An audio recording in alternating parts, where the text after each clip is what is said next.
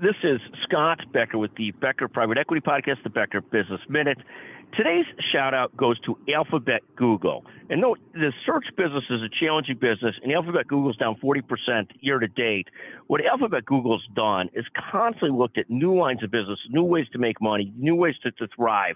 The latest example is them spending $2 billion on this NFL Sunday Ticket to sort of bolster YouTube, bolster their streaming business.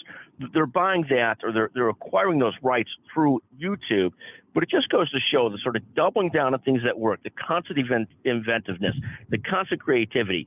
The fact that they are still the third largest company by market cap in the United States is really remarkable, even if you've seen the digital search business, digital ad business struggle some. So today's shout out, business shout out, one of them goes to Google, Alphabet. What an amazing job they've done in staying relevant and staying at the top. Again, the third largest company in the U.S. by market cap.